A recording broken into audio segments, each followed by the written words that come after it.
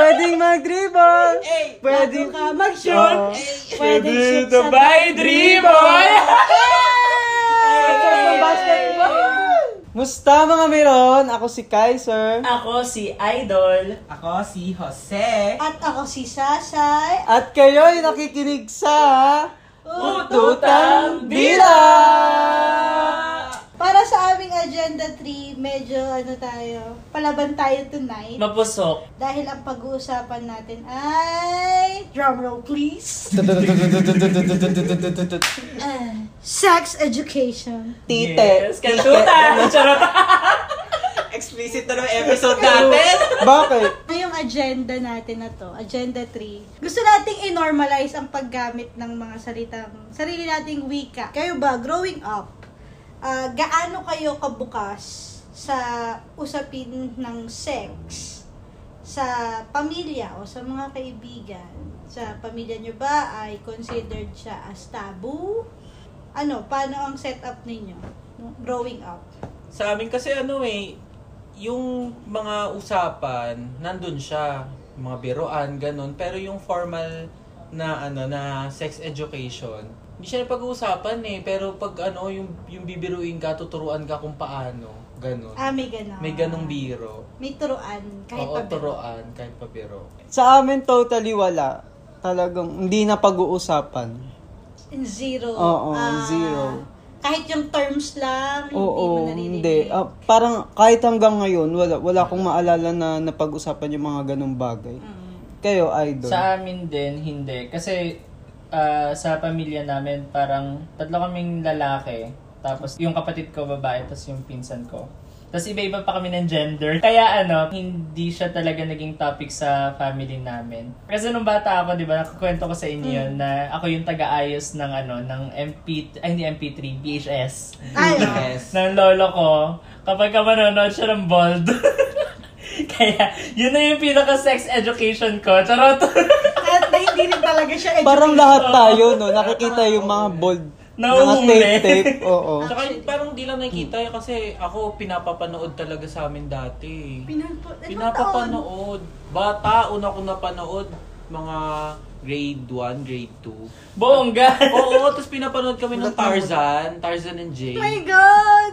So, Tarzan and Jane ay ruined sa childhood mo.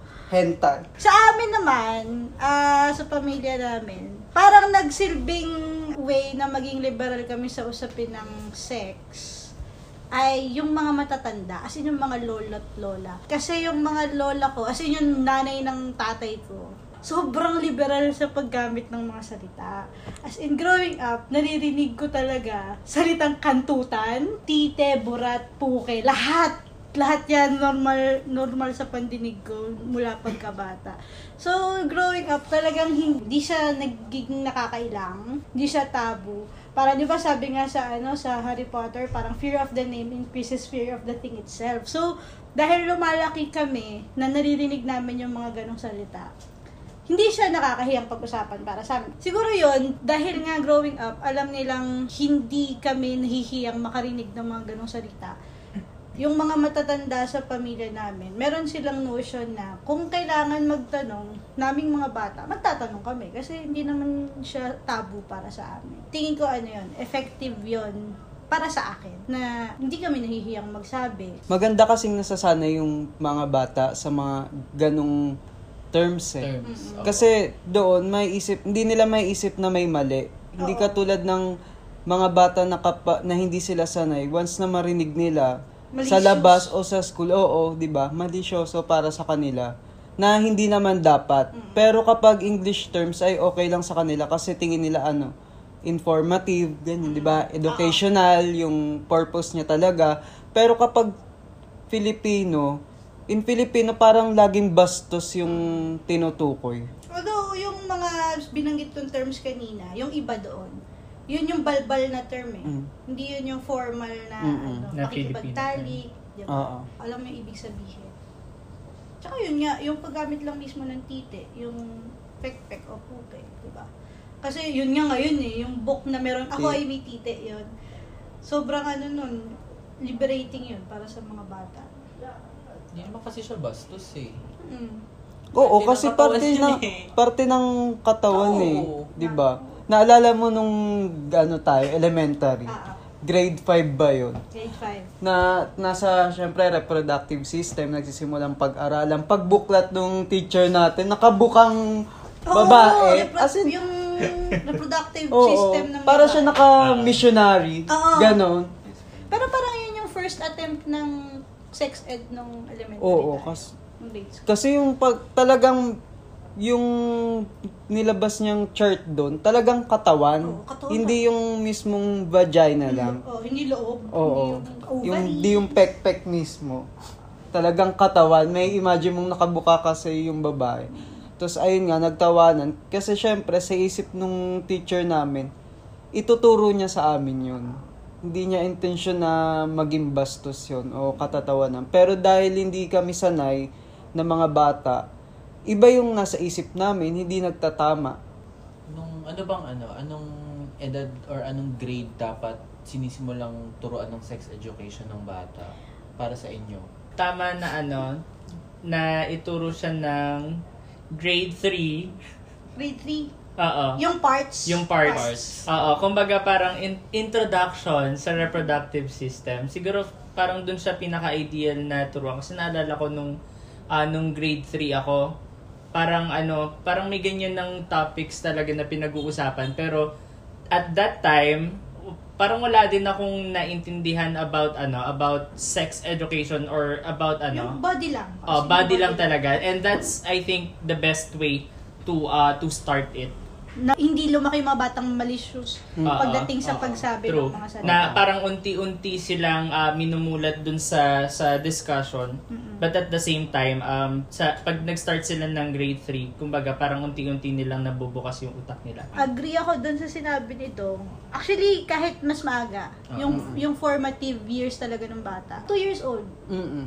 Ako rin, Kapag ganun tinuturo din. mo yung kapag, pinaliliguan, sige, hugasan mo yung yung pekpek mo, ikaw maghugas. Tapos, mainam na ganong age pa lang, tinuturo mo na sa bata na ikaw lang dapat ang nakakakita niya. Yes. Si nanay lang ang dapat, maghuhugas sa'yo. Alam mo yon para sa ganong kabatang edad, alam na nung bata kung akin to, katawan Yung ko to. responsibilidad niya sa katawan niya. Yung responsibility niya sa katawan niya na akin to, ako lang ang magsasabi kung sino ang pwedeng makakita, mga ganung bagay, 'di ba? Para bukas yung bata, 'di ba? Halimbawa, merong mangyari sa bata na madalas nangyayari, alam niya na Mali. pwede niyang sabihin sa magulang niya o sa pamilya niya, hindi siya mahihiya, hindi niya itatago. Kasi para sa kanya, normal yon at para sa kanya, alam niyang hindi tama. Kasi kung hindi pag-uusapan ng magulang at bata, hindi rin alam ng bata na mali yun. O kung maramdaman man niya sa katawan niyang mali, wala siyang lakas ng loob na sabihin sa magulang niya. Kasi nga, mahihiya.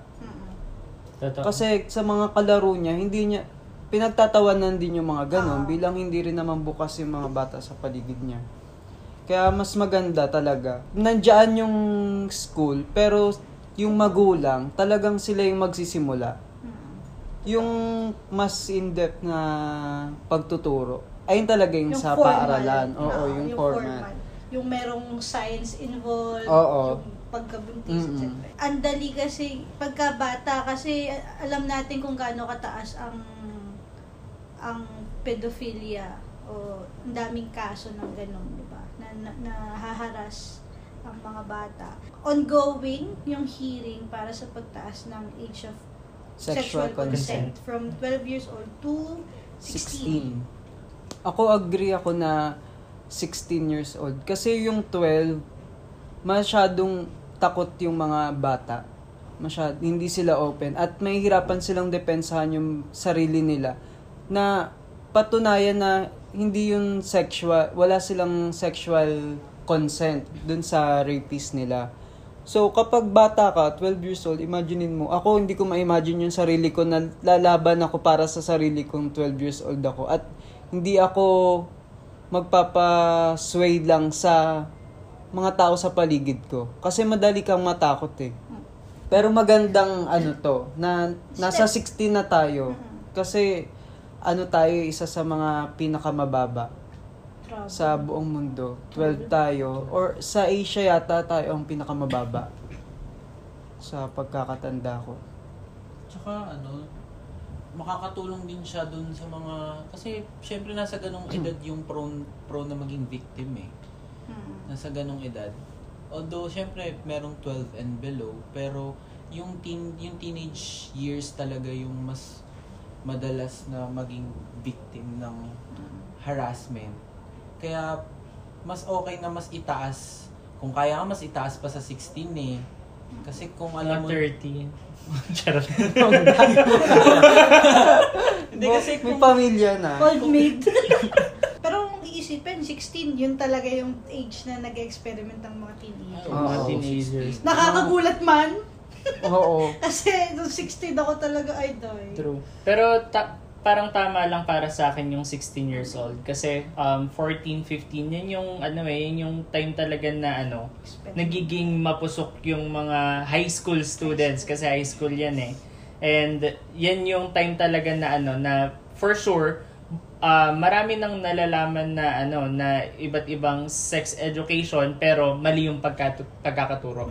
So, tama lang na ipasa yung yung age of consent natin, of sexual consent natin for 16 years old. Since consent na rin ang pinag-uusapan natin, no? Kasi mahalagang malaman ng mga nakikinig, mga meron, na pag sinabi mong sex, consensual talaga yan. Consensual talaga.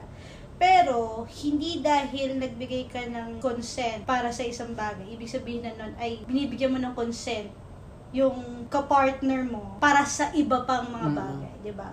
Kapag ka in the middle of it, sinabi mong ayaw mo na, kahit sino, babae o lalaki, o bakla, o kahit anong kasarian, kapag nag-no ka at sinabi mong tumigil sa kalagitnaan, kailangan tumigil. Kasi pagka hindi, beyond that, rape na yun. Tama. Hindi na yun kasama sa consent. Kung nag-consent ka sa sex, okay.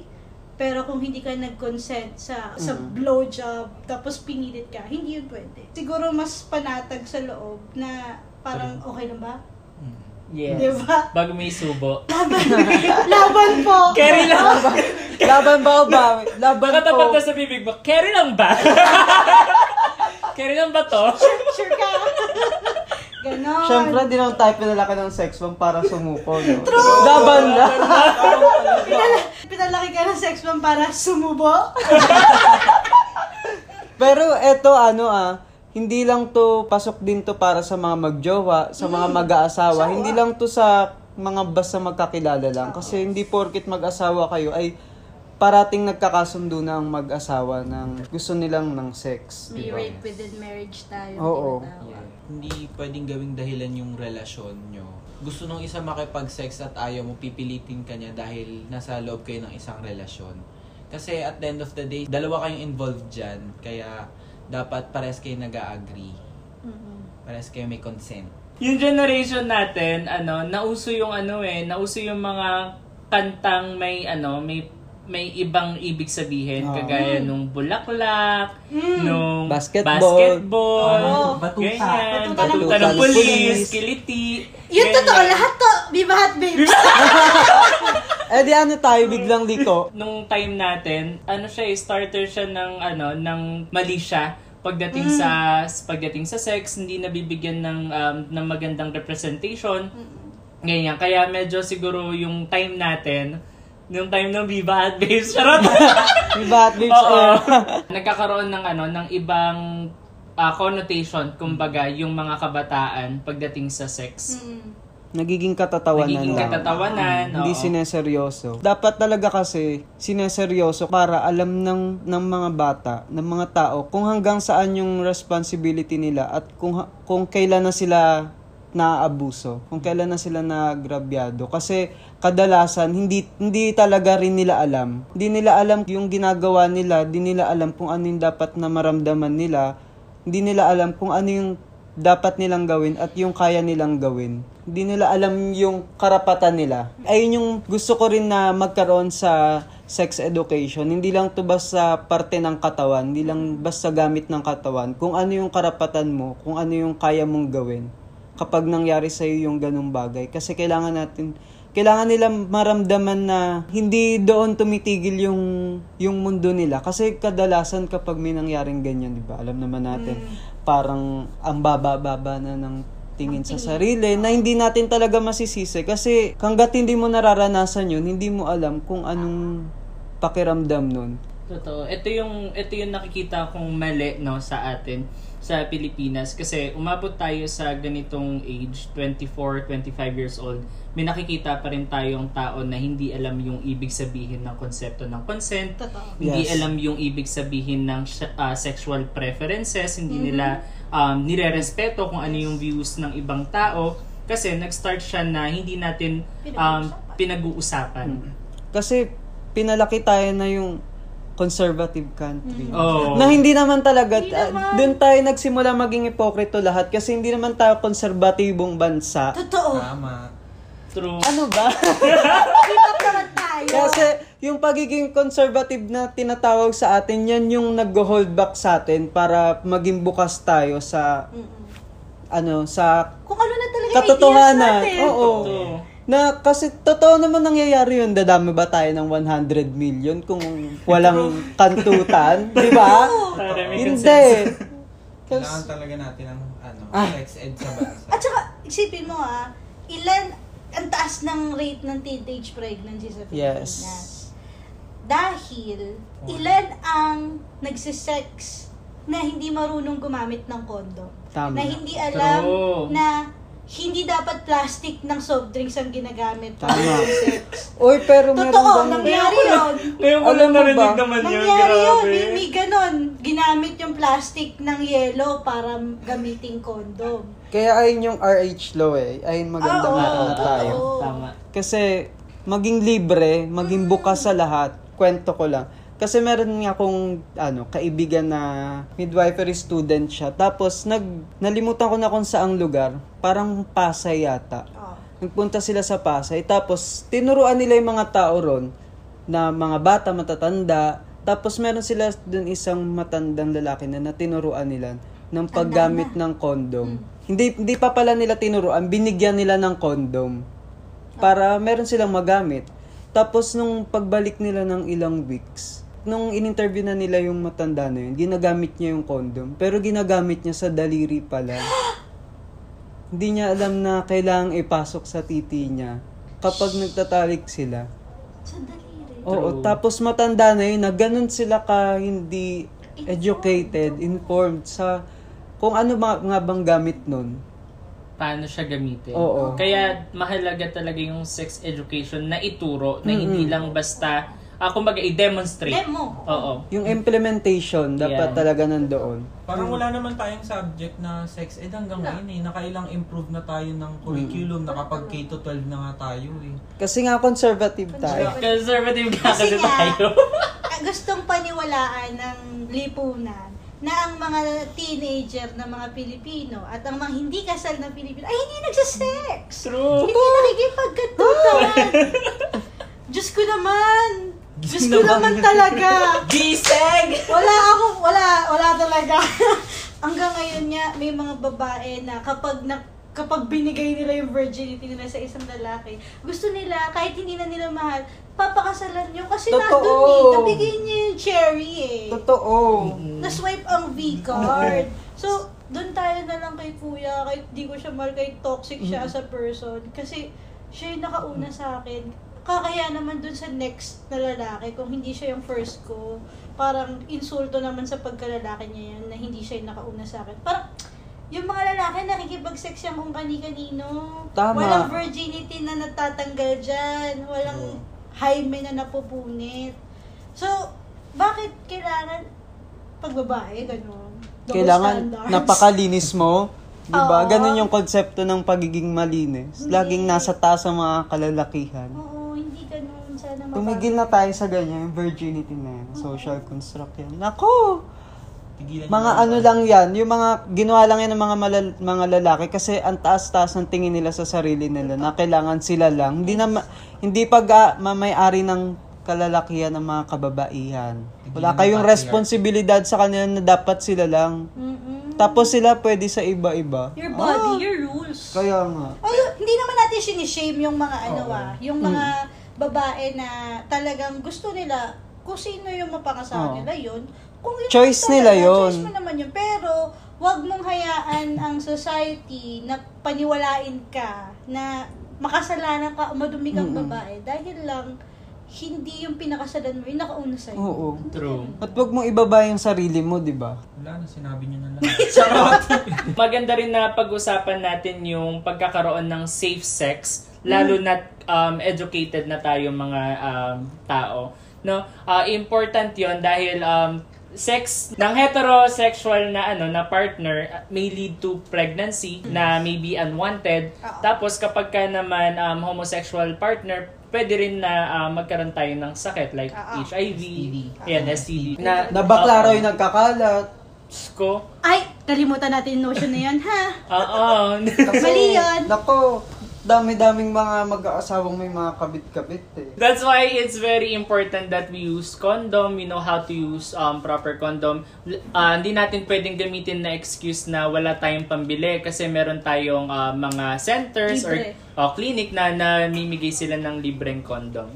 Tsaka pills sa babae. Oh, yan. Sabi nga Contraceptive. ni Alma Moreno,